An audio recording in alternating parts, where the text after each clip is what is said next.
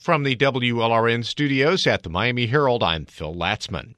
We hear from our StateImpact Florida education crew on Mondays. And for the first time in 6 years, state economists say Florida will have a budget surplus. And a good chunk of that leftover money could go to teachers. Governor Rick Scott wants to give every teacher in the state a $2,500 pay raise.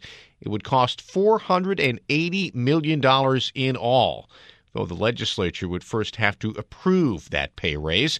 Education advocates say it's a step in the right direction, but as StateImpact Florida reporter Sarah Gonzalez tells us, many say the plan to pay teachers more comes at a very odd time. When Governor Rick Scott took office, the very first bill he signed into law required all schools to evaluate teacher performance. If they get a poor evaluation, they can lose their jobs, and whatever rating they get will help determine their salary.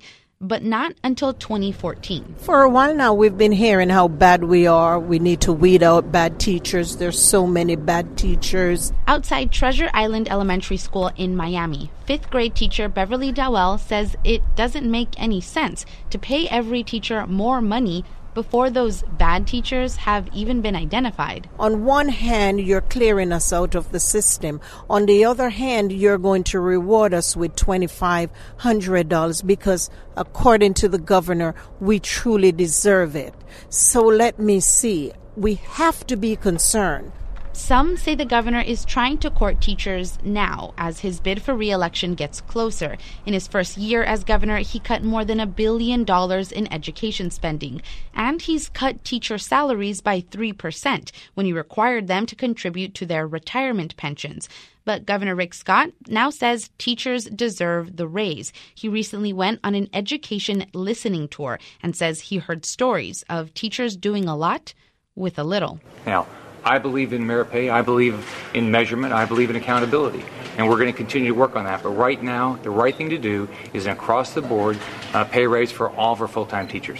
Teachers like Dowell, who's been teaching for 18 years, say they're not holding their breath. I don't want to be overly skeptical, but I would want to say that I am being realistic.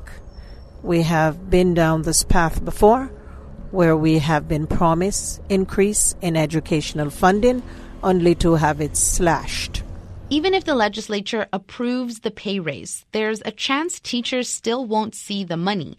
Andy Ford is president of the Florida Education Association, Florida's teachers union. He says it's up to each school district to decide whether they would use the money specifically for teacher raises. There's other demands for money. Everybody's talking about increasing security costs, so that's going to cost money.